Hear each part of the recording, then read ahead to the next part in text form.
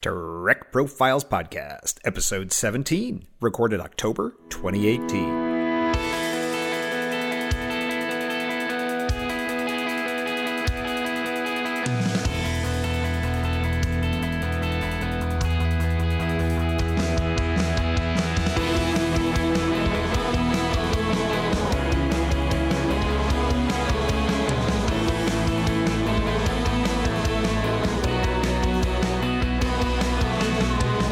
This is the Trek Profiles Podcast, where each episode we sit down with a Star Trek fan. We learn their Trek story, and we try to figure out why Star Trek matters to them, to you, and to all of us.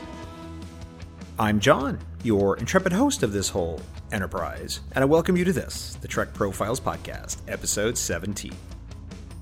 If you wish to get in touch with us, you can reach us at feedback@trekprofiles.com or on Facebook or Twitter at Trek Profiles. If you wish to leave us a voicemail, you may do that by sending us a voice message using the Tricorder Transmissions website, or leave a message at our automated line at 609-512-LLAP. That's 609-512-5527. Warning! As we record this, we are in the middle of the Short Trek series, so all previous Trek content up to and including that point is fair game and may be discussed on this episode. You have been warned, human. With me, as always, is the incredibly fabulous, always friendly, generally felicitous M5 Multitronic Unit. M5 available. Let's have the messages and news, M5. Announcements displayed. The Trek Profiles Podcast is a proud member of the Tricorder Transmissions Network. If you haven't checked out our other shows on the network, please visit the Tricorder Transmissions website at www.thetricordertransmissions.com and check out the wonderful content posted there by the other shows. There is so much great Trek content there. You're going to find something you like, I guarantee it. And if you do find something you like, either in this show or elsewhere on the network, please consider supporting us on Patreon. Support at any level gets you access to extended and early releases, uncut episodes, and admittance to our Patreon hangouts, which are always a zany and crazy time. I'm usually on those Patreon hangouts, and I'd love to see you there. And if you are listening to us on Spotify, iTunes, Stitcher, or any other platform, we would be so grateful for your likes, your shares, your 5-star reviews, or your recommendations. These things help other Star Trek fans find our shows, and we appreciate them so very much. Show notes are posted over at trekprofiles.com, where I've been posting somewhat detailed show notes and extra info for each episode, so check that out if you haven't. Kobayashi Maru time. Let's review the questions from episode 15 with John Champion. Question 1. You graduated at the bottom of your class from Starfleet Academy. Such a shame. Only 2 jobs are left to pick from when it's your turn. Tribble Wrangler or Holodeck Cleanup Crew. John said Tribble Wrangler, and all of you did as well by 75 to 25%. There was a bit of a debate online about if everything in the holodeck actually gets cleaned up or not when they turn the system off. Yikes. Question 2. What's your Klingon weapon, the Batleth or the Mek'leth? John said the Batleth, and the Twitter tweeps agreed by 67 to 33%. Question 3. Time for a traditional Bajoran meal. Will it be Hasperat souffle, very warm, or groat cakes with the optional squill syrup? John said Hasperat, but all of you preferred the traditional Bajoran breakfast of groat cakes with the syrup. Lita, we can only assume, is pleased. Question 4. Let's have a relaxing game. Will it be 3D chess versus the Cytherian-enhanced Reg Barclay or Stratagema against a Zakdorn master strategist Kol Rami? John said Barclay, and all of you did as well by 61 to 39%. And finally, the M5 outdid himself on this last Kobayashi Maru question. Just for John Champion, bonk bonk on the head or you see Timmy. My guest said, you see Timmy, but all of you are apparently much more violent and wanted the bonk bonk on the head by a crushing 78 to 22%. Be sure to follow me on Twitter, and you can have your say on these polls too after each episode. All right, enough of that. Let's get this interview running. Hit it, M5. M5 acknowledges.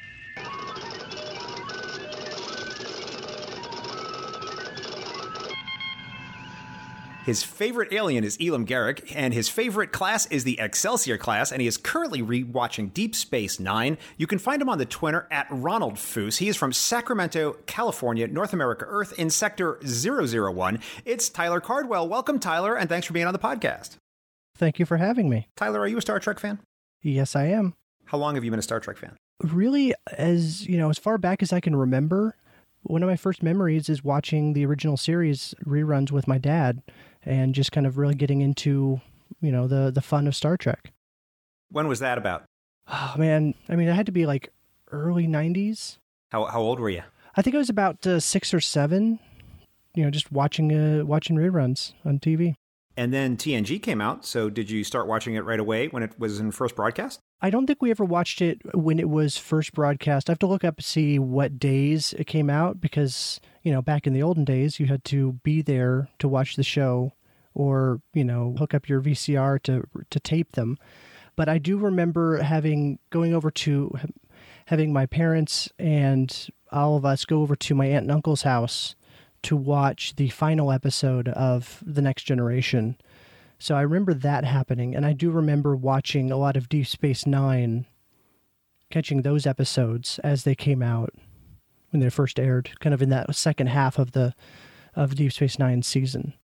Oh, nice. You want to hear my Star Trek confession? Yes. I actually didn't watch All Good Things until about 9 months or about a year ago. Oh, wow. I was somewhere in my life where I wasn't able to watch it. I wasn't around a TV when it originally came on, and for just some bizarre reason, I missed it. And then when streaming came out and all that, and I got the DVDs, I just kind of held off until I completed my complete TNG rewatch. So I did a whole rewatch before I watched it. Nice. So it gave you a lot of the context. Yeah, it was my little Star Trek confession. But enough about me. Let's talk about you. Sure. So then you watched Deep Space Nine in original broadcast, and of course Voyager was then happening too. Did you catch that one? That one was more sporadic. Growing up, we went to church on Wednesday nights, and at least for us, it would air on Wednesday nights. So unless we stayed home sick or just, some fluke of something happening, I didn't catch a lot of them. I feel like I did see some of them, like some of the major, the season premieres and season enders. But most of the episodes I never caught until rewatching or reruns. And then came Enterprise. Yeah, and that came out in the time where we had a DVR, so we could set the DVR and then record it. And I've seen every episode of Enterprise probably 2 or 3 times. So as we sit here and record this in, is it fall yet? Or maybe late summer, I guess, 2018. Have you seen it all? Have you caught up? Or is there still some stuff you're missing? I might be missing a couple episodes of Voyager, but I'm pretty sure I've seen TOS, I've seen the animated series, I've seen all the films. I've seen all of Next Gen a few times, DS9 a couple times, Enterprise a few times, and Discovery twice. Did you catch the short treks? I caught the first one. So I think is that the only one that's out yet when we're at this point? Yes, that's the only one that's out right now as we record this today. What'd you think of it? I thought it was interesting. It's a fun little kind of side story. I like when a show does something that they don't normally do. So with Discovery, it's very, here's the Klingons, and we need to deal with all these issues that Discovery tackles. And then whenever they do they step off to the side and go, okay, here's what Tilly's doing. Those are always really interesting. The one I have extensive thoughts on short treks, which would probably take longer to talk about than the episode actually was in duration. But the one thing I'll say is that the comedic genius of Mary Wiseman cannot be denied. Yeah, she made that one. So do you go back and rewatch old episodes, or are you pretty well set with how you've consumed all your Star Trek? I mean, I feel like my whole life is one big rewatch of all of Trek. I think about 5 or 6 years ago, I started rewatching the original series, and then I started watching, when that finished, I did the animated series, watched a couple of the movies, got into The Next Generation, and this is just over this, kind of a casual, decade-long rewatch of Trek, I guess I'm kind of doing, because I kind of have to fit it in between real life things. Are you watching them in order, or are you kind of skipping around and picking your favorites? I'm trying to do in order. If there's one episode that I know that I've seen several times and I just know the back of my hand and I just not interested in seeing it again, I'll skip one, but it's kind of on a case-by-case basis. But in general, trying to go in order. So I believe you mentioned in one of your emails to me that you're a parent. If I may inquire, how old are your kids? 7 and 5. So are you watching Star Trek with them? I'm trying. See, the goal is to I'll introduce my kids to Star Trek like my dad introduced me, and I don't know they've caught a few things and been interested in a couple of episodes, but it's not like they're glued to the TV. They have a lot of distractions, and they want to play video games and play on their tablets and kind of play with their own stuff. So I'm working on it. And I'm hopefully, the more I have it on in the background, the more it might latch on to them. I feel you on that one, Tyler. I mean, my kid will watch a Jedi lightsaber duel like Darth Maul in, what was that one? The Phantom Menace. He will just sit there and watch that lightsaber duel on repeat like 17 times in a row. And, you put on Star Trek and it's basically a bunch of dudes standing around talking. And it just doesn't have the same allure for a certain age group, Yeah, definitely. But I'm sure at some point it's, something will catch their eye and make them start asking questions like, oh, what's that guy? What's his deal? And then you that gets the foot in the door and be able to introduce the rest to it. Do you watch it on streaming or do you use discs? I wish I had the discs. It's just so expensive, and everything is on Netflix now. So I've been streaming. Cool. You a collector? It's another thing I wish I was. I just don't have space, and I don't have budget. School tuitions and all kinds of, real life stuff always gets in the way of a lot of those fun things. But I'd love to have like a whole wall of starship models and, that painting that Picard has in his ready room. I'd love to have that on a wall somewhere, but of the ship. Yeah. The Enterprise. I'd love to have something like that, but I just don't. I don't have space for it. I think it's something that surprises people who know me, and they come over to my house and they know that I'm a serious Trek nerd, and they're like expecting some kind of Trek shrine or something, and there really isn't. I mean, the amount of Trek stuff that I have is so incredibly small. It's like not even worth talking about. At work, I have one little Eagle Moss Enterprise, like the little tiny like Matchbox size ones, and that's it. That's the sum total of stuff I have at work is one little thing. And then at home, I don't have there's nothing. I have just a few little things and, stuff basically I kept from conventions, which basically fits in a one small box that's like under a bed. And that's it. I have a couple of toys that I had when I was a kid that I still have, but, they're my kids. I know my kids will play with them and like break them or wear them out and stuff. So I'm like, I just want to hold on to these. I'll get you your own Star Trek stuff if you're really into it. But yeah, so I try and I have a couple of things, but that's really the extent of my collection. Well, they have the Mego sets at Target right now. Yeah, I need to get into those. Well, hey, they're great gifts for the kids. You ever been to a Star Trek convention? No, I haven't. I haven't really done any conventions. I'm also a big Star Wars fan, and I've just never. I don't know. It feels really overwhelming as a newcomer to kind of go into that of just like, I don't, it's a big commitment of time and money, and I know that I'll have fun, but in the back of my mind, I'm just like, is it going to be worth all the time and the commitment? So I haven't gone yet, but maybe if I can get a group of friends or something together and make a big deal about it, maybe one day. Well, I know that Crystal, and she just went to her first Star Trek Las Vegas just this past year. So, and she enthusiastically endorsed it, I would say. Yeah, I heard she ranted about it. So maybe next year. And for all the listeners out there, if you are interested in conventions, I have to recommend on Tricorder Transmissions, we have a podcast specifically devoted to convention going called Shore Leave, formerly with Jeff and Heather, and now currently with Marina and Jesse. So they cover nothing but conventions on Shore Leave and what the experience is like and how to go and what the ticket prices are and where to go, what to do, how to be, and all the things involved with that. So, and plus we also have an STLV 101 series on Tricorder. So if anyone is thinking about going to STLV, there's by the way, there's a really terrible guy, John somebody or other, and he's on one of those talking about living in Las Vegas and going to the convention. So, but there's lots of good information there if anyone's interested. So just for the benefit of any listeners out there. And for what it's worth, Tyler, I would totally recommend it. It's really a different experience when you're among the tribe. But there's one thing I want to ask you about, which is you said you're a big Star Wars fan. So I feel like I have to ask you, do you want to weigh in on Star Trek versus Star Wars? And do you feel that it's a versus, or is it both, or is it either or? What are your thoughts? I'm a big fan of both. I never understood trying to pick one or the other, or one is better than the other, or, trying to say that, oh, well, Star Trek is more cerebral and, Star Wars is more just, light action. And, I've never been a fan of trying to compare or, pit them against each other. Oh, what, would a Star Destroyer beat the Enterprise in a space fight? It's just like, they're two different things. It's like trying to compare Lord of the Rings and Star Trek. Like, they're just different, and it's okay to like both, and there's nothing wrong with either one of them.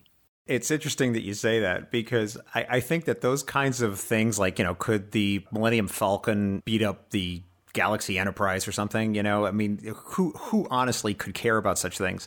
But one of the things I've noticed, I'm relatively active on Twitter, and my show account, Trek Profiles, I tweet out basically all Star Trek and fandom type related stuff. So it's very much focused on that. And when I look at the tweets that seem to get for whatever reason, the most retweeted, it's when I'm talking about things like the size of the bridge on the Voyager, or things like, where is the Bajoran earring on this particular character in an episode? And like, people really love the minutia of some of this stuff I found, which, it's great, but I feel like it's just something that it's a little bit of harmless fun that people like to engage in, but they really like to engage in it. It's really interesting to me. I'll sit there and I'll really try to put together a tweet about, some really deep and philosophical issue, and like, 3 people say something, and then I'll put something out there about Bajoran earrings, and 3,000 likes and shares. It's amazing. Yeah, and it's always really interesting if you think about the writer's room where a lot of that data comes from, and they're just like, oh yeah, we just needed it to serve this little story thing, and they didn't put as much anywhere near the thought that the fans tend to put into things. And I always think that's really funny. Well, I realize this is a controversial opinion, and I realize a lot of people would take exception to what I'm about to say, and I'm curious to hear what you think about it. But in its purest form, I'd say that Star Trek canon doesn't even exist. Not that, what is or isn't canon. It's that it's just a non-entity. It's not a thing.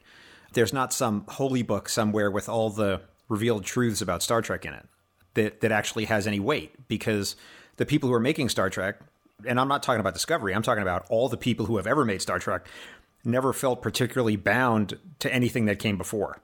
Yeah, and that's something I think I've because I used to be very much like, oh, Enterprise isn't bad because it actually does tie things together, and like I always felt like I was defending Enterprise because people complained about it.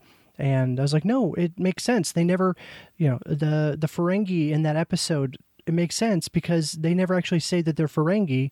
And that way it's okay when way off in the future, the Ferengi reveal themselves and everyone's surprised. Like, it works. Or the Romulans. And I think those still work. But recently I've come to kind of accept that, it's just a TV show. It's just a set of movies. It's okay that not everything connects perfectly.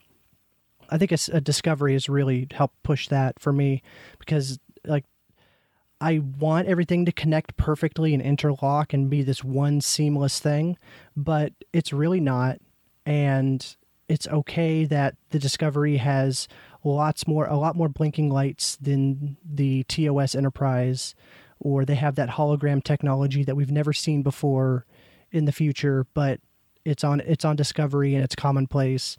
It's okay. It's just a show, and that's not the part you're supposed to be focusing on. Well, I'd challenge you on that there, Tyler, because there's a particular DS9 episode, I don't remember which one it is, but they install a holo communicator on the Defiant, and Cisco is like really excited about it.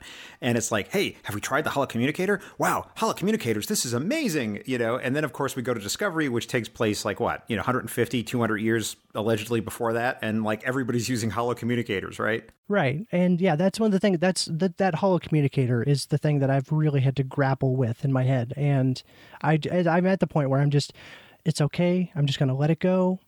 Maybe if you really want to think about it, because Discovery has a lot of Section 31 connections, maybe it's a Section 31 technology that then they installed it on Discovery and it's not as commonplace. And then just Section 31 like classified it again and took it away. They had it on the Shenzhou. Yeah. Okay. That's true. Okay. So that blows that theory out of the water. All right, the Admiral Anderson was talking to Captain Georgiou on it. Yeah, that's true. Okay, I was wrong. Yeah, it's just something you have to deal with, fans. Like, I think it's it's cool that we have it on Discovery as a thing, and I wish we saw it in other places, but it's just a show. You just got to deal with it. Yeah, and if you try to actually answer these questions, you're going to get yourself in just mental gymnastics that are just not worth it. I mean, I was talking to someone again on Twitter, and one of the questions was, when was first contact between humans and aliens? And we're going to talk about this a little bit later on because it ties in one episode that the M5 has selected for us. But just, everyone might say, oh, well, when the Vulcans landed and, Zefram Cochrane, right? Which, by the way, is not the actual Zefram Cochrane that we saw in TOS. It was a different guy. Yep. Yeah, right. But, well, no, because then, there was an Enterprise episode that talks about this. But then again, in TOS, we have Who Mourns for Adonais, and he was an alien, and that he was talking to the ancient Greeks. So wasn't that first contact? And was there even things might have been before that? I mean, there's no way to answer these questions. It's a very... Fans like to talk about this stuff, but I think it's just harmless fun. I don't think that Star Trek canon is any kind of revealed truth that you can really cling to. It's something that you just have to kind of enjoy, but not think about too much. So I think I'm in agreement with you on that one. Yeah, definitely. And I do appreciate it when Star Trek acknowledges those problems, like the Klingon makeup differences between different shows. I appreciate when they go, okay, this is a big change between these two different things. We'll talk about the augmented Klingons, and we'll try and make some connections there. I appreciate when that happens. You ever put on a Star Trek uniform? I have a TOS gold T-shirt that I bought online with the command symbol on it, and I've worn that around, but nothing as fancy as what is shown on screen. Why would you wear it? What does it do for you? I think the main reason why I got it was a lot of the clothing that I wore was just very simple black, or just like maybe if it has like a logo on it, it would just be the logo of whatever thing, like the show or the band or whatever. And I got that TOS uniform because I was kind of like, you know what, I want to be more proud of my fandom and the things that I like. Star Trek is a big deal for me, and I never really represent that. So I went online and I bought a shirt, and I wear it sometimes. So you're also a podcaster, am I right? Yes, I've got a couple shows. And are any of them Star Trek related? No, one is music related and another is D&D. So I don't really have a lot of opportunity to talk about Star Trek. Podcasts are kind of time consuming. I wish I had more time to do like a dedicated Star Trek show. I don't know what it would be about, and I want to make sure I have a good premise, but I'd love to have a consistent thing where I just get to talk about Star Trek. So I'm kind of envious of you. Let's talk about how you got on the show, which was you used our contact form on the website, and you just blindly sent me an email, and you were quite insistent on being on the show, I noticed, because you kept following up, and I would say, okay, I'm really filled up with guests right now, try back in a couple weeks, try back in a month, here's a form, fill this out, and you kept filling that stuff out. So you really wanted to get on the show. Why was it important to you to get on the show and tell us your story? Well, I think because part of it is I don't have a Star Trek outlet in real life, or either through a podcast, or I've got one coworker where we can talk about Star Trek, but other than that, it's just I watch it and I'll read stuff online about it. But so I was like, this would be a really good way to. I found that verbalizing things and talking about things really helped me think about them, and it helps make it more real, and it's another outlet to explore my fandom. Fantastic. Then I think we should continue that by talking about some episodes that the M5 has selected for us to talk about. And I think I want to start with a little bit of an unconventional choice. One of the episodes the M5 has selected for us is Carbon Creek, an Enterprise episode. And this, of course, is the one where T'Pol is having dinner with Archer and Trip. And they, for some reason, are looking up where she goes on her personal time, which, by the way, I found incredibly creepy and is worthy of comment as saying, none of your business, Captain, where I go on my time off, but so be it. They found out where she went on her time off, and she went to a little town in Pennsylvania, and they're like, why did you go there? And so she tells the story about how her ancestor actually made first contact in this little town in Pennsylvania. So why did the M5 flag this episode for us, Tyler? This one was really interesting for me because I'm a big fan of Vulcans as a race, and it was really interesting to see Vulcans on Earth and trying to interact with old-timey humans and try and keep their cover as pretending to be human. And there's just a lot of really cool little nods and scenes, and it was really interesting just to see how Vulcans interact with the humans of the 1950s. Yeah, late 1950s. I think it would have been around 57, 58, somewhere in that ballpark. Yeah, so it was really interesting. And then like having T'Pol's ancestor introduce Velcro to Earth was really interesting. It was just kind of a cool little episode and character study. One of my favorite little trivias from this particular episode is that one of the Vulcans is named Mistral, and Mistral is actually the name of the guy who actually did invent Velcro. So it's a nice little in-joke there. Nice. Did you buy it? I mean, did it seem like something that could have actually have happened, in universe to you, or did it seem a little bit outlandish, or were you willing to give it the benefit of the doubt, or I don't know, how'd you feel about the whole idea of it? I thought it was a really cool idea. We get to see more of Vulcans and having them just wrestle with. I always find it interesting, is in Enterprise especially, where Vulcans have to deal with humans and how humans are illogical and just they're perplexing to Vulcans. And so just having the three of them stuck on Earth and just having to blend in and act like humans is just really interesting. I have to admit, I found it so endearing, the little bit at the end where Tamir, I think her name is. Yes. And she's on the train, wearing that like 1950s dress, and she's got the little sweater on, she's got her little bag, and it's just like, it's so endearing. And I don't know what it was about that scene, but I just loved it so much. And it was just so well done and so well filmed. And I had totally forgotten, or maybe I had never actually originally seen the episode, original broadcast, I'm not sure. But when she comes out with the little bag, I remembered looking at the little bag, going, oh my God, that's so cute. She's got a little purse. And then, of course, we see it at the end, which is we see T'Pol actually having the purse. Mm-hmm. One of the conceits, I think, that was built into the episode, which then they kind of blew up right at the end, was T'Pol actually refuses to say whether or not the event actually happened at the end of the dinner. She's like, well, you told me to tell you a story, so I told you a story, right? And that sort of hints like, well, this may not have happened. Right. But then she goes and pulls out the purse, so we know it did. I almost felt like, in a way, I wonder if the episode would have been better if they would have left it more nebulous, as opposed to giving us certainty about it. I don't know. What do you think? I kind of like that that we get to see as the audience that it probably did happen. But I like leaving it open to Trip and Archer, where they just don't know, they're left with the question. But one thing that I always think about is T'Pol didn't know she was going to tell this story whenever the last time she boarded the Enterprise from Earth or Vulcan. So she's had this purse on the ship for a while. And so that means that this purse is something that is probably sentimental to her. And Vulcans aren't supposed to be sentimental. So, like, why does she have this purse on the Enterprise when, it's just a purse, it's just an object. It shouldn't mean anything to her. It's something that her ancestor had years ago. But why is this important enough to her that she brought it on the Enterprise to be close to her? It's just, that's the part that I always really I think about. I think that the Vulcans do have a strong sense of, I don't want to say ancestor worship, but I guess I would say ancestor reverence, which I think is very clear in some of the episodes and in some of the movies in particular. I think it certainly could be part of that. I don't know if I would call it sentimental, although, perhaps that might be a human characterization for a Vulcan sensibility.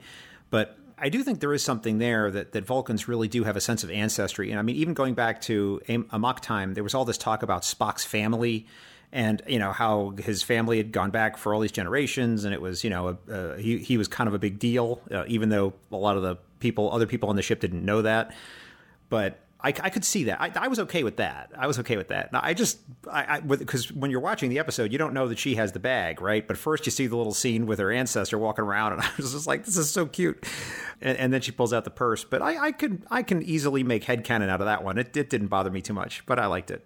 Yeah, and I do think that Vulcans, I think one of the things that Enterprise does is show that Vulcans do have emotions. They're just buried deep down, that they don't want to acknowledge it. It's one of the flaws that Vulcans have, or may have, that Enterprise presents with it to us. And so I that's one thing I do like about Enterprise, is that you do see that the Vulcans claim to be, oh, we're devoid of emotion, we don't have any of these flaws that humanity has, and they look down on humanity. But then you start to see some cracks through T'Pol, and like, no, maybe they do have some, there's some sentimentality and there's some emotion there that they just don't want to acknowledge. I think you've got it surrounded there, my man. It's just a story that people tell about the Vulcans, that they don't have emotions, but it's not something that is in any way ever been true. It's just that they consider it an incredible social faux pas to demonstrate or acknowledge emotion. It's not that they don't have them, it's that they don't show them or talk about them. That's a good way of seeing it. I like that. All right, let's talk about a Deep Space Nine episode. Let's talk about one that certainly got the producers of the show in a little bit of hot water with another film studio. Let's talk about Our Man Bashir, which is one of these very sort of typical holodeck run-amok stories that they seem to love to tell. I have a general predilection against holodeck stories in general because it removes the reality of the situation, right? It's not about our characters anymore facing like a real threat. It's sort of imaginary. So I'm not usually a big fan of holodeck episodes. But here we have Bashir living out his 007 James Bond fantasy. And of course, Garak just intrudes without permission, which, by the way, I consider to be a terrible faux pas and terribly obnoxious. I can't imagine ever walking into the middle of someone else's holodeck experience. God knows what you're going to find in there. But Garak does it. And it's amazing they never think to lock the door or something like that. It's very strange. But in any event, they have this spy experience with all the characters from the outside the holodeck playing key roles because they've been trapped inside and so forth. So why is this an episode that the M5 said we should talk about? I think it kind of goes back to what I said, where I enjoy when a show does something that is not normal, not normally what they do. And so this is a nice little episode where we don't get any huge, we're not dealing with Bajorans versus the Cardassians. We just have this nice little episode where Bashir gets to just be Bashir and do whatever he wants to do, and apparently that is pretend to be a spy in the holodeck. And I do totally agree with you on people barging into the holodeck, and that's a consistent thing that we've seen, in Next Generation and Deep Space Nine, where it's just what changed to where we don't knock when we open doors anymore, especially in a place where it's a complete fantasy and who knows what you could be walking into in somebody else's personal time. That's crazy. I think that, and this is a diversion here, but I'm free to explore it if you want to. It seems to me that there's many dystopian elements within the Federation. In other words, we've seen things like a complete lack of privacy. They don't seem to honor or respect privacy at all in the Federation. So here's an example of people just barging into other people's holodecks, right? There's a TNG episode I recall where LaForge decides to go through another character's personal logs, and he didn't seem to need anyone's permission to do so. He just said, bring up so-and-so's personal logs. I want to review them because reasons. And there they were. And I thought, that seems to me like a horrible breach of some sort of social norm. But no one seemed to care about it. And there's a lot of this kind of stuff, like just in Carbon Creek, that T'Pol takes some personal time, which she's allowed to do. She goes and does what she wants to do. Then she comes back to work. And the captain is like, now, why did you go do this on your personal time? Why did you go to this place? Please tell me about it. First of all, creepy as heck, dude. Step off, right? And I can't even imagine that anyone would feel that would be okay to do. I find it just a very weird thing that has been very consistent in Star Trek, I think, that they just don't value personal privacy at all. It's bizarre. I don't know. Maybe I'm off base here, but what's your reaction? I think I agree. It's something that it's really weird that they never acknowledge that. Nobody ever says, oh, hey, dude, back off. This is my personal time. Nobody ever pushes back on that. So it's weird that they've just never, it's something that happens consistently and no one ever acknowledges. As I watched this episode, I did it as part of a disciplined rewatch where I watched all of Deep Space Nine straight through, right? One episode after the other in sequence. And, obviously there were breaks. I mean, I didn't sit and do it all in one sitting, but I did a very disciplined, consistent rewatch. And one of the things I noticed in doing the rewatch is I think different elements of storytelling will emerge over time in a binge that they won't necessarily emerge if you're just watching it week after week. And an example of that is this episode, because we learn that Bashir likes to play spy. And he finds it fun, he does it for recreation, he enjoys it. And then later on in Deep Space Nine, he actually gets turned into a full-on legit spy. And he does not like that at all. And it's just a really nice sequence and a really nice little mini arc for the character, I noticed. That, he's wishing for this thing. He's interested in this thing. The thing actually happens, and he's like, oh, do not want, right? And that was just something I noticed. What do you think of his particular arc in this case, ending up in Section 31 and dealing with Sloan and all of that craziness? I do like that arc, especially when if you start the arc at him talking to Garrick and kind of pushing and prodding. It's like, oh, you're a spy, aren't you? And like them kind of doing that little dance at the beginning, and where Garrick doesn't acknowledge that he's a spy. He's, oh, I'm just a simple tailor. And then kind of going into that where he's pretending to be a spy in the holodeck, and then he gets to be a legitimate spy. And maybe it seems like it's not all it's cracked up to be, or it's not something that it's not as glamorous as the holo novels make it out to be. I like you. I really like it. Let's continue with Deep Space Nine, and let's talk about In the Pale Moonlight. Certainly a favorite that's come up on Trek Profiles before. Why did the M5 identify you with this episode? I don't know if I have anything new to say about it. It's this one episode that everybody loves, or everybody seems to love. I'm sure there's people who hate it. But it's the one where we get to see Sisko kind of start bending the rules. Why should we like an episode where our captain becomes complicit in murders? I'm being deliberately provocative here, so I just want to put that out there. No, that's good. That's a good way to phrase it. I like to think about this episode and put other captains in Sisko's position. Like if Picard was there, if Picard had to make that choice, I don't think he would do the same thing that Sisko would do. I think Picard would keep to the moral position that he tends to have, and I think that maybe the Federation wouldn't exist anymore, or at least not in the same way that it ends up being at the end of Deep Space Nine. So it's kind of that question of, is it okay to let one or a few people die to save the Federation? So it's not necessarily like I like it because, oh, this is a great thing and this is such a fun episode because the captain's going to be complicit in the people's murder. It's more of this. It's a really interesting episode to think about and to it asks hard questions, and it's a good one that we as fans we can grapple with. And that's something that Trek doesn't do all the time. One of the things I often try to do is to draw parallels between Star Trek and real-life events. And I like to think, if this was happening in the real world, how would this be, right? What would we say about this? If this was happening like in 2018 United States or 1995 United States or 1987 France, just the real world, in some context, right? I'm American, so I happen to pick the United States, but I don't mean to do that intentionally.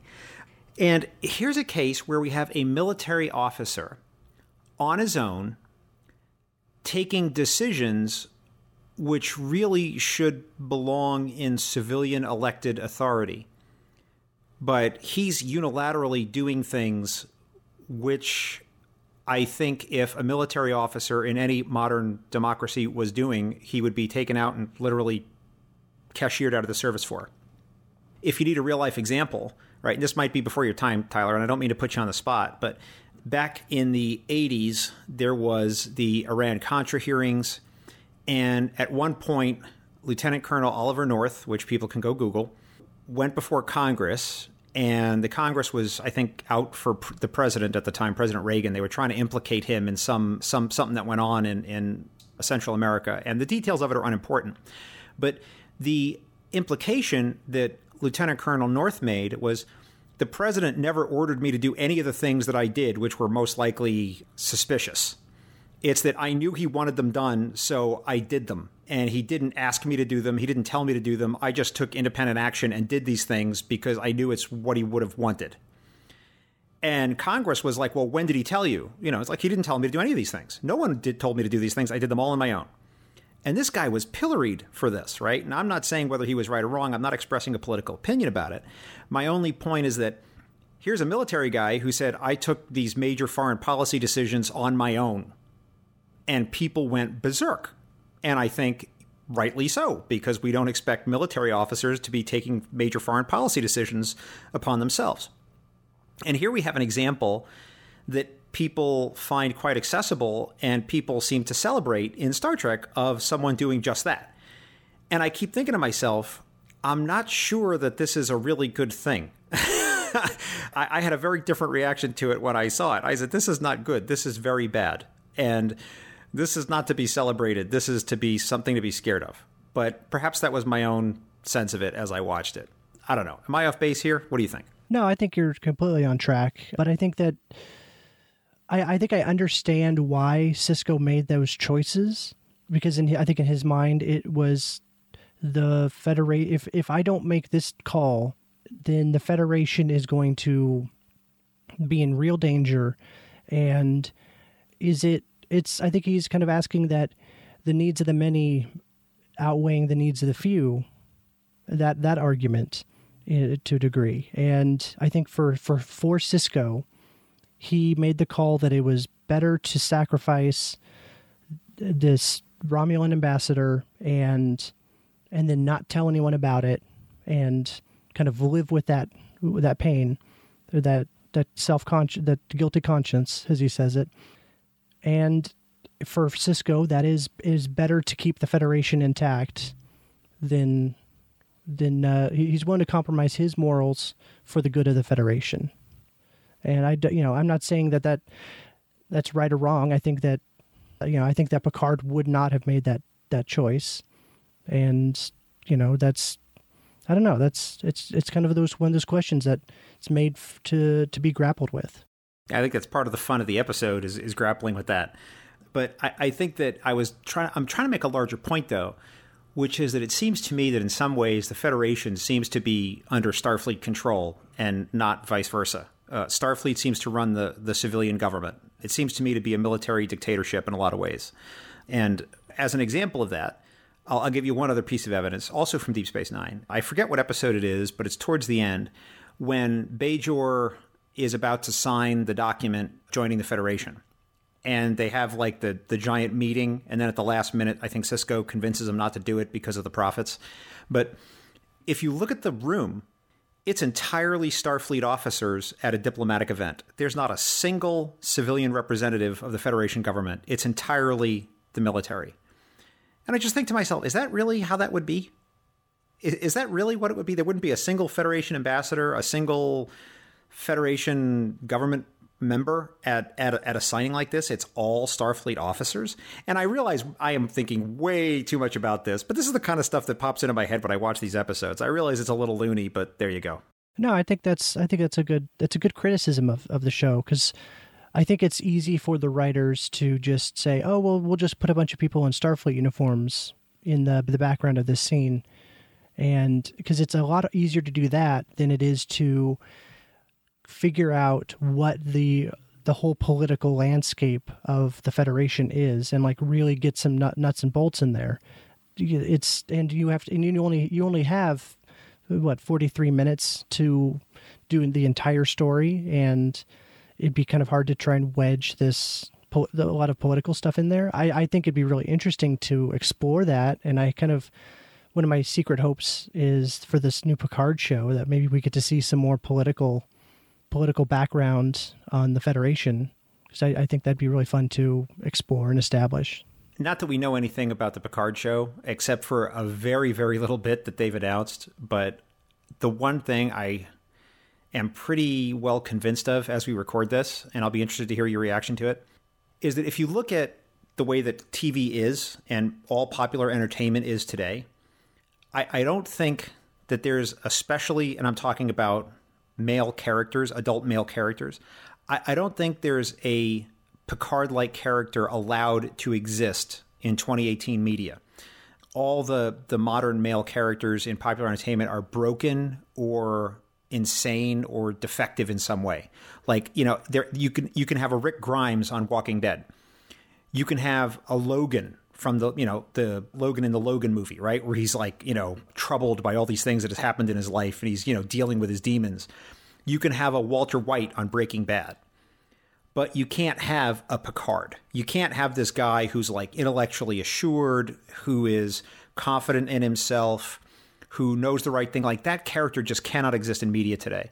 And that has nothing to do with Star Trek. That's just the current moment.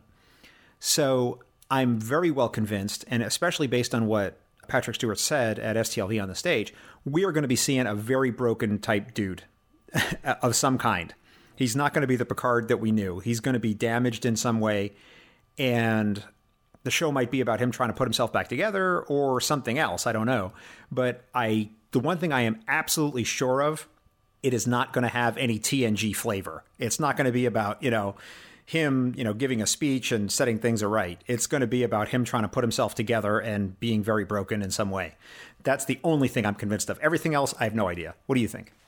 I think that's very likely what is going to happen. It's going to be a lot closer to Discovery than the Next Generation was. I'm kind of hoping that the writers know that, because when it was announced on stage and everybody online was just flipping out about, oh, Picard is back, like we get this guy back, and I think that they have to know that people want Picard back. They don't necessarily want, I mean, they do want Patrick Stewart back, but I think a lot of fans want to see Picard back, and Picard as this moral compass.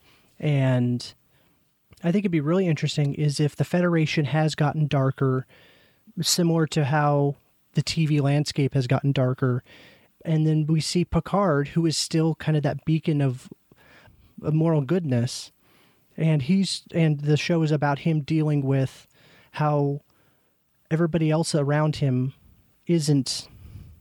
I think it would be interesting is if they kept Picard, this moral compass for good, in a world where everything isn't as clean and bright and simple as good versus evil that that TNG had.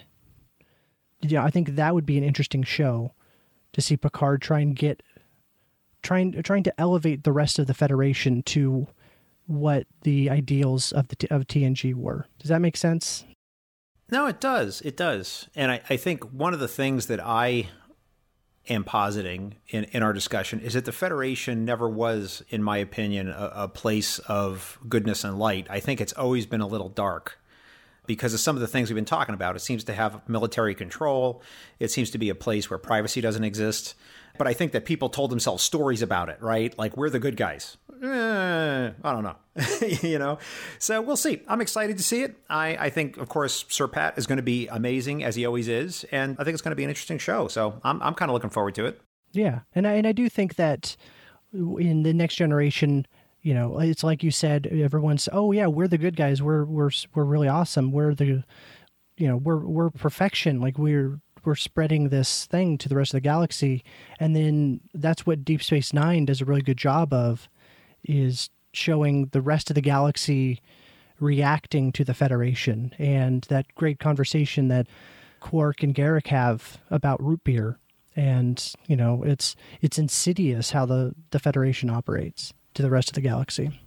You know, I'll say one thing about this. Since you mentioned Quark, he's probably, I don't want to say a character that I like. I don't want to say I like him. I think he's got a lot of problems. But I'll say that he evoked a lot of sympathy and empathy in me as I watched the show. Because the way that they treat him is really unconscionable, even though he's not a good guy. There are times when he does the right thing and gets no credit for it.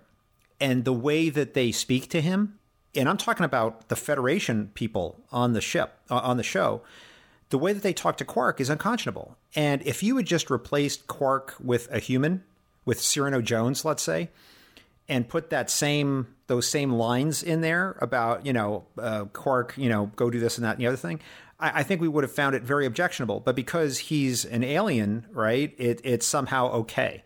And so it struck me as a strong streak of xenophobia that was running through a lot of the Starfleet officers when how they treated Quark. And I found it really distasteful. I felt sorry for the guy. I don't know. I'm still early on in my Deep Space Nine rewatch. And Quark, there's several episodes where Quark directly puts the station in danger, or there's an episode where he invites a bunch of bad guys onto the station when it's mostly evacuated, and they try and steal Dax's symbiote.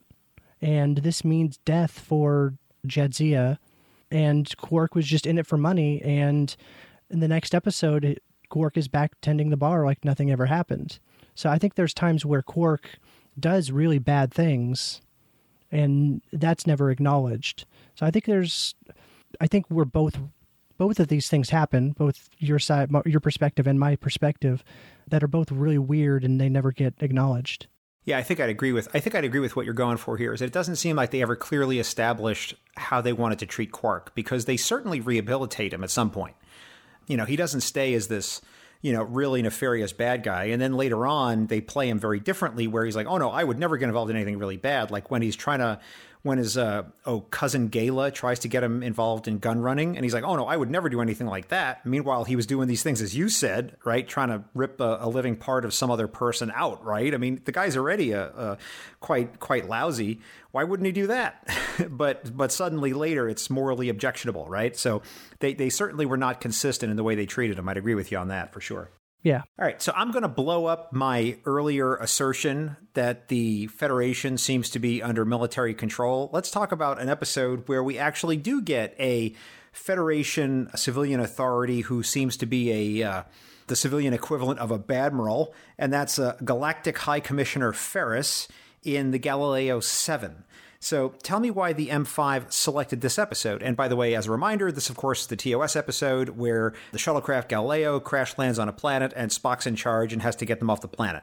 So tell me why this episode came up on the list. So for me, this was one of those first episodes that I remember watching as a kid with my dad. And I remember watching this and really just focusing on the Spock and the shuttlecraft side of things, where they're trapped on this planet. They need to get the shuttlecraft working again so they can get back to the Enterprise and be rescued.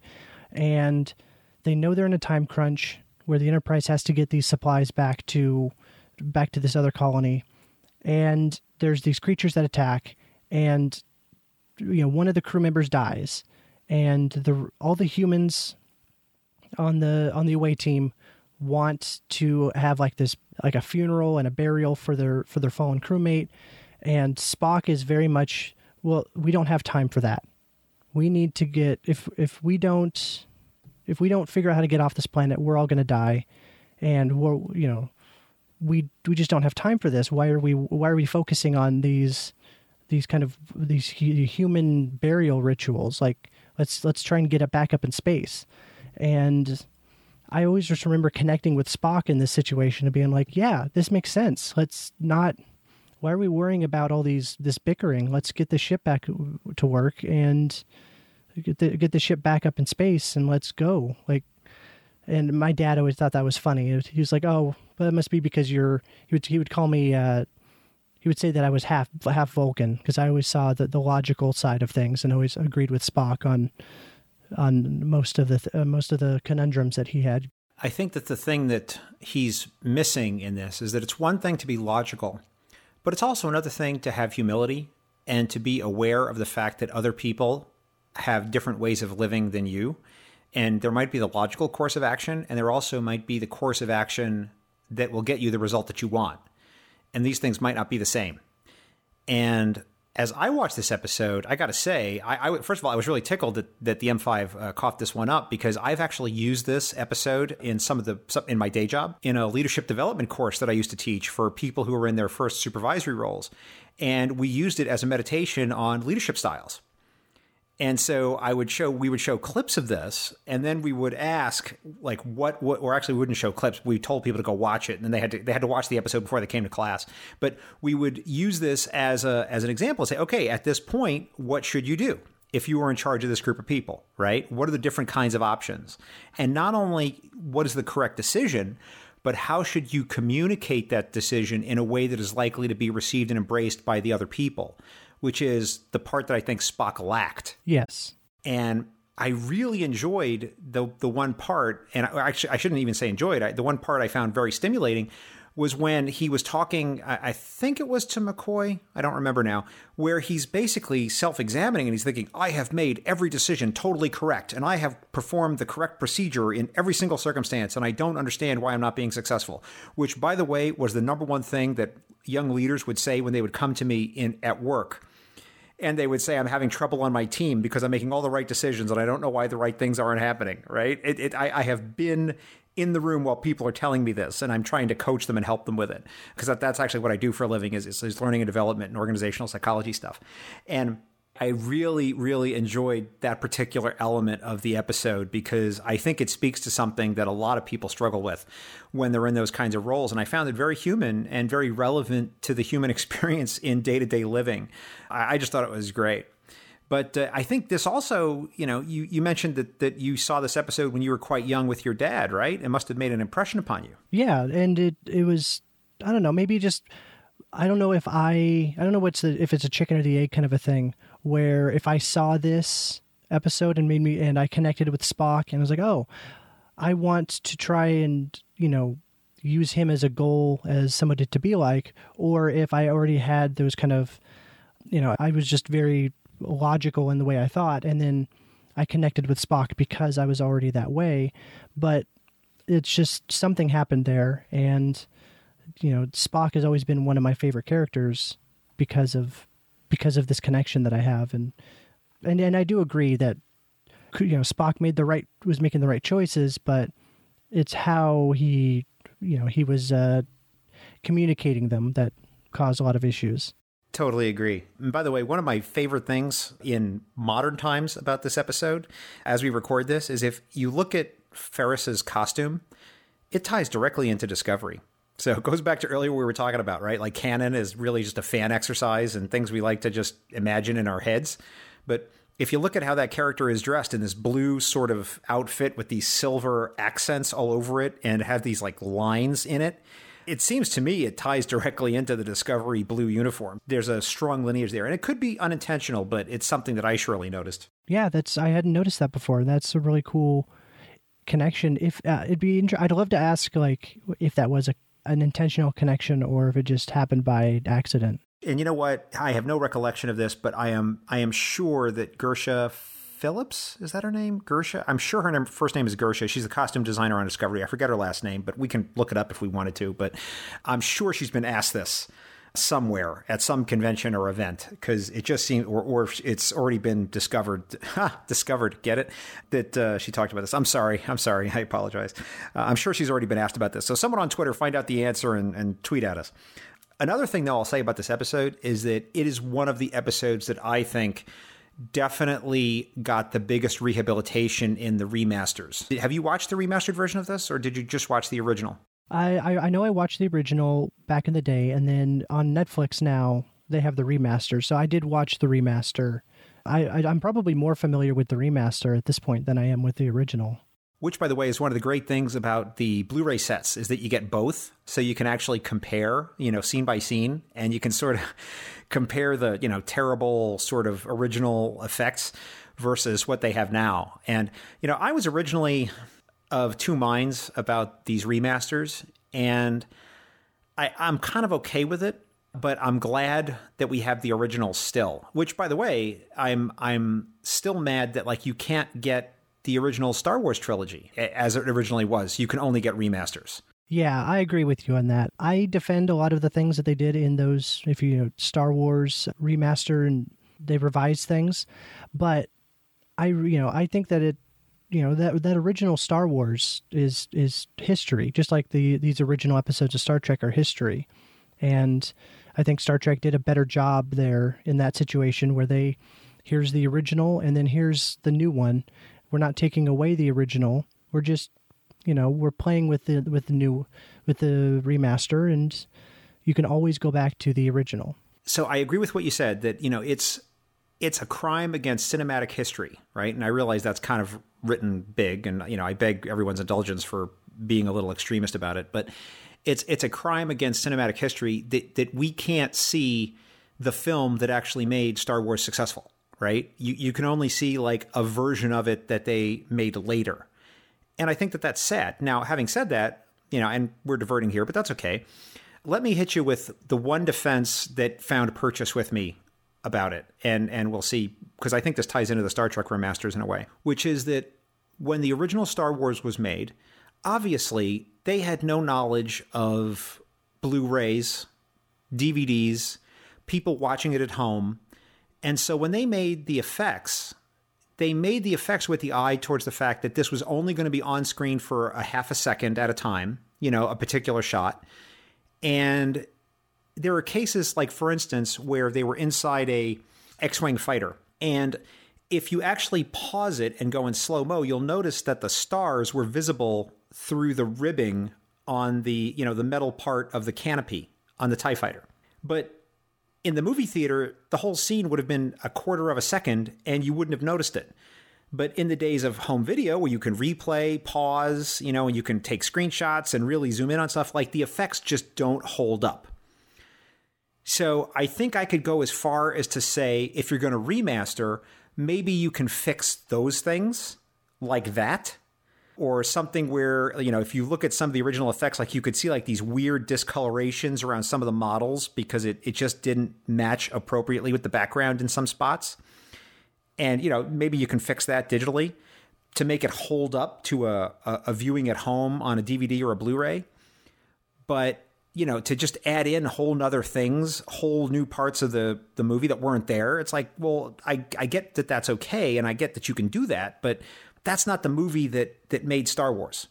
And I feel like in the Star Trek remasters, they much more honored the originals than Star Wars did in their remasters. And I'm not trying to make up a, Star Trek for Star Wars thing here. I'm really not. I'm just talking about, how people are approaching rehabilitating old material for the modern age. And it seems to me that the folks dealing with Star Trek did a much better job of it. I'd be curious as to your opinion, because you're in both camps. No, I agree with you 100%. I wish that there were less things in the Star Wars remasters, like the whole Han shooting first or shooting second, whatever. Changing that is a big deal, and I really don't like. I don't like that they're going back and changing those kinds of things. It's supposed to be a remaster and bringing the special effects more up to date and do exactly what you said. Okay, let's return to Deep Space Nine. Let's talk about The Way of the Warrior. So this is the one where the Klingons show up on Deep Space Nine and Worf makes his first appearance on the station as well. Tell me why the M5 said we should talk about this episode. So this is the one... This is kind of the turning point in Deep Space Nine as a series, where this is the one where Sisko grows the beard. So we get that Riker reference, where people think that, Next Generation didn't get good until Riker grew the beard. And, we get Worf. This is the really big push that the Dominion are the big bad guys for the series, that they're the adversaries that we need to be focusing on. And everybody loves Deep Space Nine because of the big war and the fact that they're moving away from the episodic nature of the show and that it's more serialized. And this is, I feel like, the really big turning point of, okay, this is the way the show's going to be. Or I guess this is a lot of people's favorite show because of what they did and started in this episode. Did you ever watch that show in the 90s, Babylon 5? No, I didn't. I think that's one that I'm interested in it, but I'm kind of a completionist where I want to watch everything. So I know if I get started, I'm going to want to watch all of it. And there's a lot of it there. So it's kind of daunting to start. What would be interesting for you is that it is a show that promised a completely consistent and completely controlled canon. And they pretty much said right at the beginning, if there's something that doesn't make sense, or if it's because you just don't have all the information yet, and it'll make sense like 3 years later. And if something still doesn't make sense at the end of the show, it's because we made a mistake. So they really do have a very hardcore canon, because the majority of the show was written by one guy. So it really is, if you like that sort of thing, an internally consistent world that has consistent rules, they certainly do have that. And I'm a huge fan of it, and I will gladly be your Sherpa. So reach out to me on Twitter, and I'll happily guide you through it. But the reason I bring it up in this context is because there's this one particular character, and every season he has a completely different hairstyle. And so it's sort of like the Cisco's beard of Babylon 5, right? It's like when this guy is bald, it's getting good. When he's, got this particular haircut, it's getting crazy. And, when he has long hair, it's kind of meh. So it's I guess that must be a rule in sci-fi universes, right? The hairstyles dictate something about the show. Yeah, it's like your lighthouse for what the season is going to be. Yeah, exactly. All right, fantastic. So let's talk about another episode. Let's talk about a Discovery episode. Let's talk about Magic to Make the Sanest Man Go Mad. Probably the most standalone of all the Discovery episodes, a Harry Mudd episode, or as, oh my gosh, Rainn Wilson liked to characterize him, hardcore Fenton Mudd, where we have the time loops, and we have Dance With Me for Science, and we have Exploding Discovery, and we have the team finally starting to work together. Tell me why the M5 says we should talk about this. Yeah, like you said, it's this is the episode where everyone really starts to work together, and this is another one where it's the most unlike episode of Discovery that we've seen so far, where it's literally a bottle episode, but there are points where they're having fun, Mudd is having fun of just, killing the ship and killing everybody in different ways, and enjoying himself as he's trying to figure out what makes the Discovery special. But we get to see this is where Ash Tyler and Burnham, really kick off their romance. This is an episode where we kind of find out more about the relationship between Culber and Stamets, how that started. And it's just an all-around really good episode. How did you feel about the new version of Harry Mudd? So the TOS version of Harry Mudd, I think, is kind of problematic in today's world. So I thought it was, I don't know, it's weird.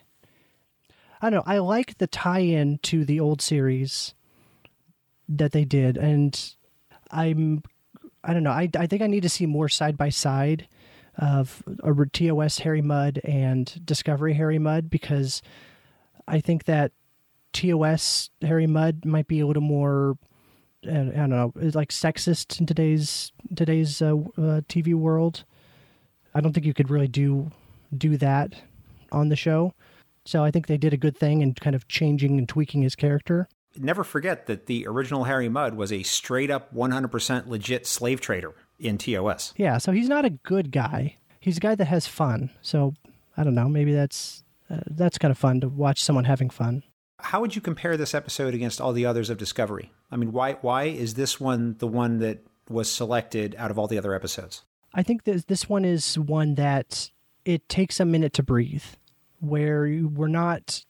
There is a big bad guy, and there's a ticking clock that the crew needs to, solve the problem. But we get to have a lot more character moments between people, and kind of figure out what makes a lot of these people tick. What makes Michael Burnham tick, and kind of forces her to address this whole thing. What is she going to do with Ash Tyler? Like, is she going to kind of keep him at arm's length, or is she going to invite him in and have a relationship? So I think that's where it really excels. I don't think they left a lot of room in Discovery, just because of the way that they wanted to shoot it and the kind of show they wanted to make, for really any space and leisure in examining the characters and having any personal moments. And it's my hope that with these short treks, we're going to get a little more of that. And it's my hope that in season 2, we get a little bit more of that. Because when you look back at, I think, all of the original Star Treks, all of them, Enterprise, Voyager, it doesn't matter, they gave themselves the space to try to experiment a little and to divert and to do these sort of interesting episodes where we really got to learn about some things. I mean, the whole purpose of Galileo 7 was what would happen if Spock was in charge for a while. Yeah. Right? And that Galileo 7 was the episode, right? Just for an aside, let's talk about Devil in the Dark, right?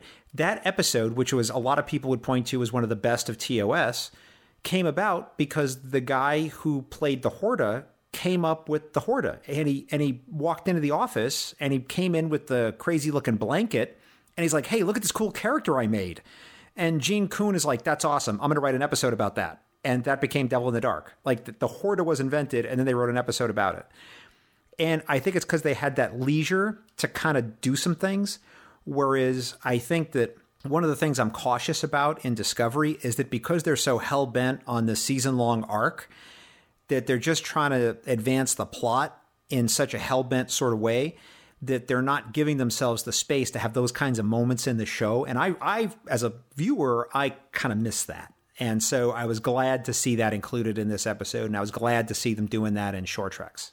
How about you? I agree 100%. I do like, in general, doing long arcs where they can tell a nice big story, but I do agree that with Discovery specifically, there's not a lot of exploring what the characters are thinking and what the characters are like, or at least not as much as I'd like to see. Because I'd love to see more about Burnham and what this duality of Vulcan life versus her human genetics versus her Vulcan upbringing, and what life on the Discovery means for that, where now she's surrounded by humans and I don't think there's any other Vulcans on Discovery. So she's kind of this, she's now in the real world. What does this mean for her? And does she kind of give up on some of those Vulcan tendencies, or that's the kind of the thing I want to see more of. And hopefully we can see that more in season 2. Given that we've been talking about the fact that sometimes they can allow themselves to experiment, let's talk about an episode that I think is the paragon of that, Trials and Tribulations, where Deep Space Nine crossovers with the much beloved David Gerrold written episode of TOS, The Trouble with Tribbles.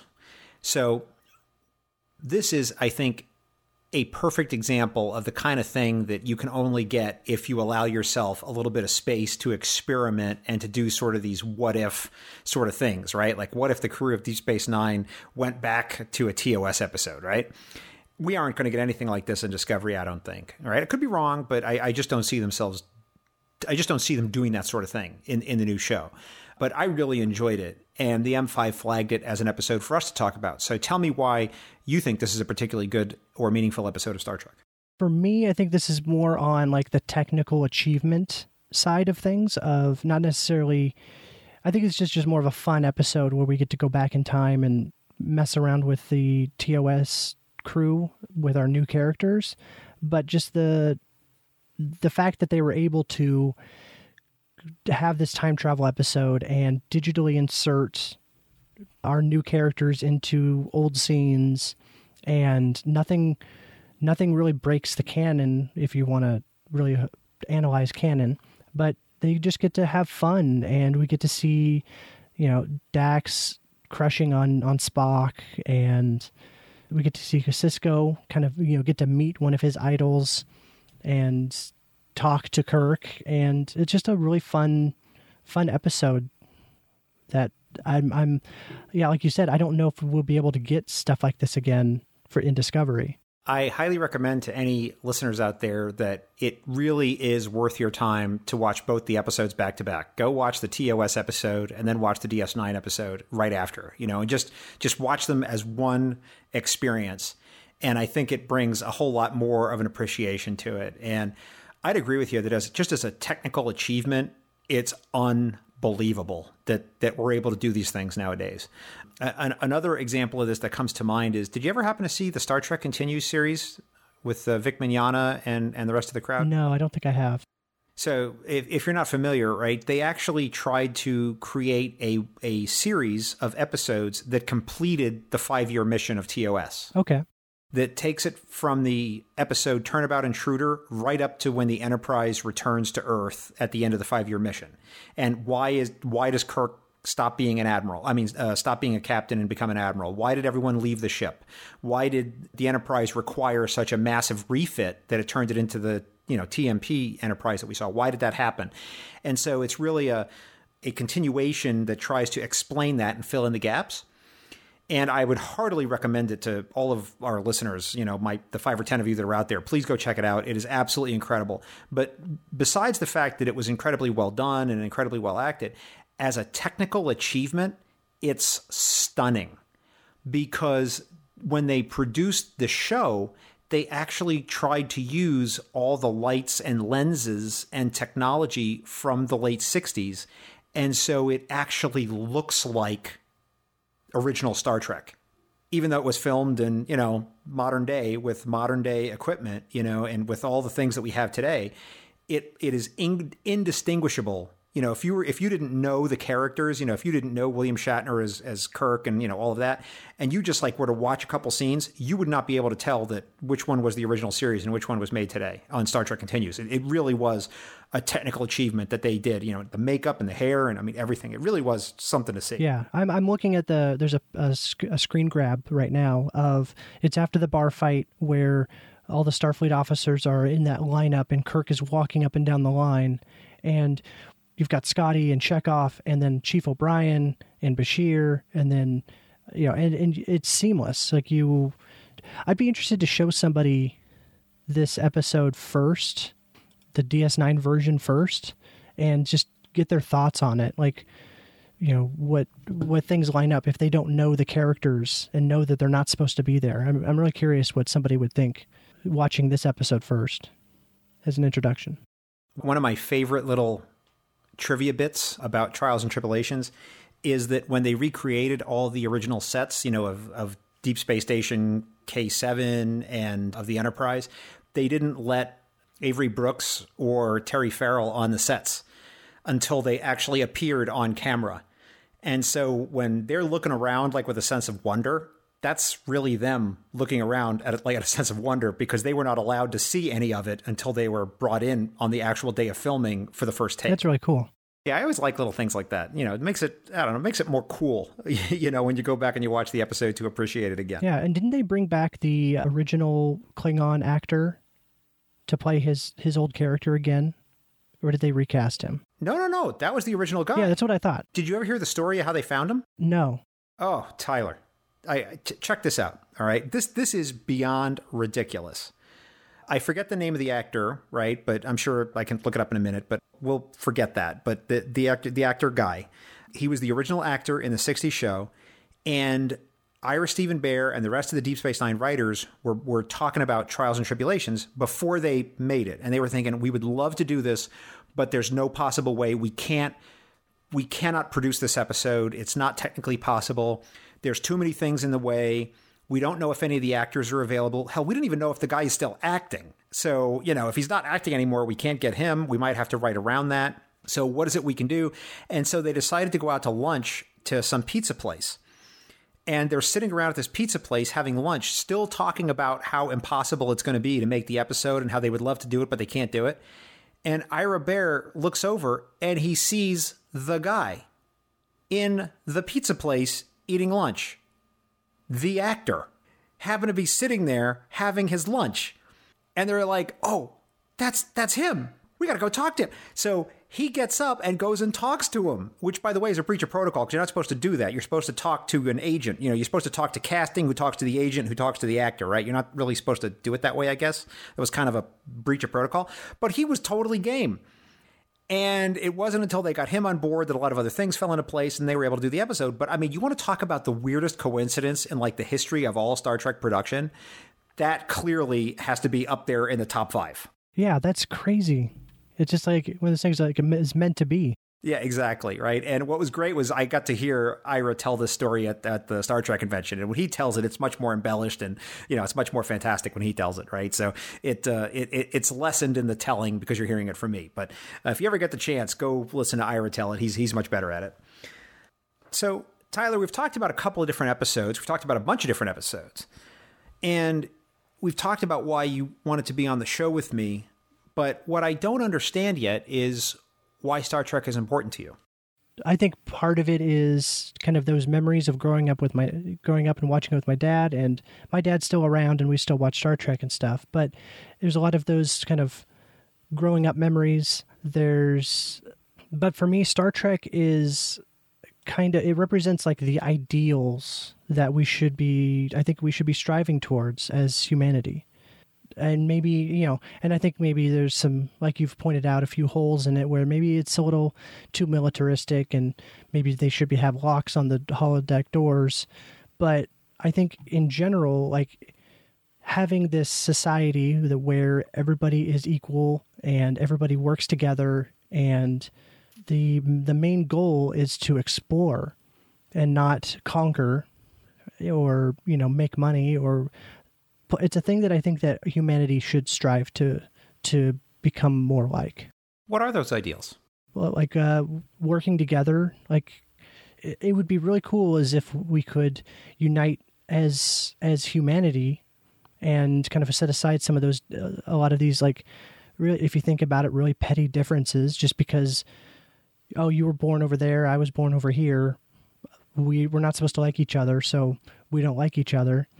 There's a lot of that petty stuff. We can it would be really great if we could get rid of that and focus on if assuming there's no other aliens out there, it would still be really great to focus on the betterment of humanity as a whole, and not the selfish stuff of, oh, well, I'm going to try and make money, or I'm going to try and, make my country better than that other country. Those are the kind of goals that I think that we should be focusing on, looking out to the stars and expanding and exploring. I think those are some beautiful thoughts, my man. And I have to tell you that I've really enjoyed our conversation. I really have. But the M5 is a harsh taskmaster. And he is signaling me, Tyler, that it's time for the Kobayashi Maru. The Kobayashi Maru is a challenging and difficult test, cunningly prepared by the M5. Should you not only survive the test, but pass it as well, the M5 will award you an honorary Star Trek title. Are you ready to face the Kobayashi Maru, Tyler? I am ready. I do not believe in a no-win scenario. Very good. M5, load the Kobayashi Maru simulation and prepare to record Tyler's responses. Loading. Question 1. Which is the nicer uniform, TNG dress whites or monster maroons? Maroon. Which is the better way to start your day, Pejuta cold or Pejuta hot with lemon? Cold. If you were to be held prisoner by a Star Trek baddie, would you rather it be the Shellyak or the Breen? I think I'd go with the Shellyak. Who's chasing you, the crystalline entity or the Doomsday Machine? Doomsday Machine, 100%. You are a 24th century Ferengi child, and you have just obtained a whole box of Marauder Mo action figures. Take them out of the box and play with them for loads of Ferengi kid fun, or leave them in the box, because it might be a good investment. Definitely leave them in the box. Simulation complete. M5, please compute the results and tell us if our guest has passed the Kobayashi Maru. Analyzing.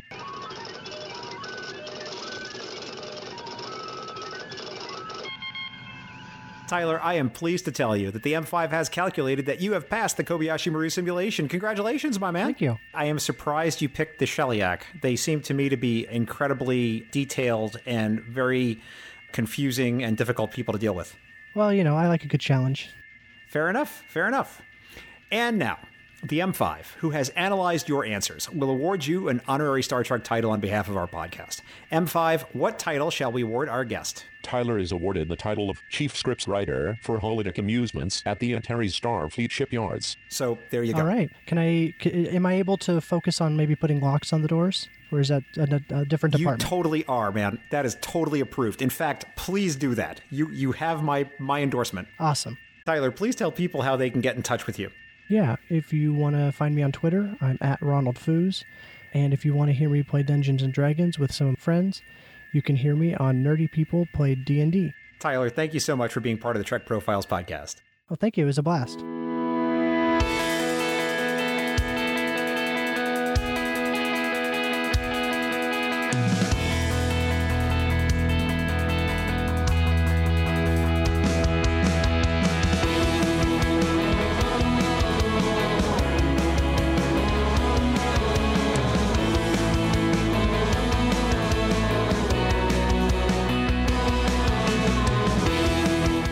ends this installment of the Trek Profiles podcast. And before we offer a Trek quote to close this episode, I'd like to remind you that you may send us your kind-hearted feedback, your grilling tips for a nice denobulin sausage, or a rocking Trek filk song celebrating the joys of a green shake extra green to feedback@trekprofiles.com or on Facebook or Twitter at Trek Profiles. Anything you send us may be used in the show or may be cast into the mirror universe for the glory of the Empire. This week, I leave you with a quote from Trip Tucker, who in the episode Carbon Creek said, quote, "Two Vulcans stroll into a bar, hustle a few games of pool, and walk out with an armload of TV dinners. Sounds like an old episode of The Twilight Zone," unquote. Thanks for listening, and live long and prosper.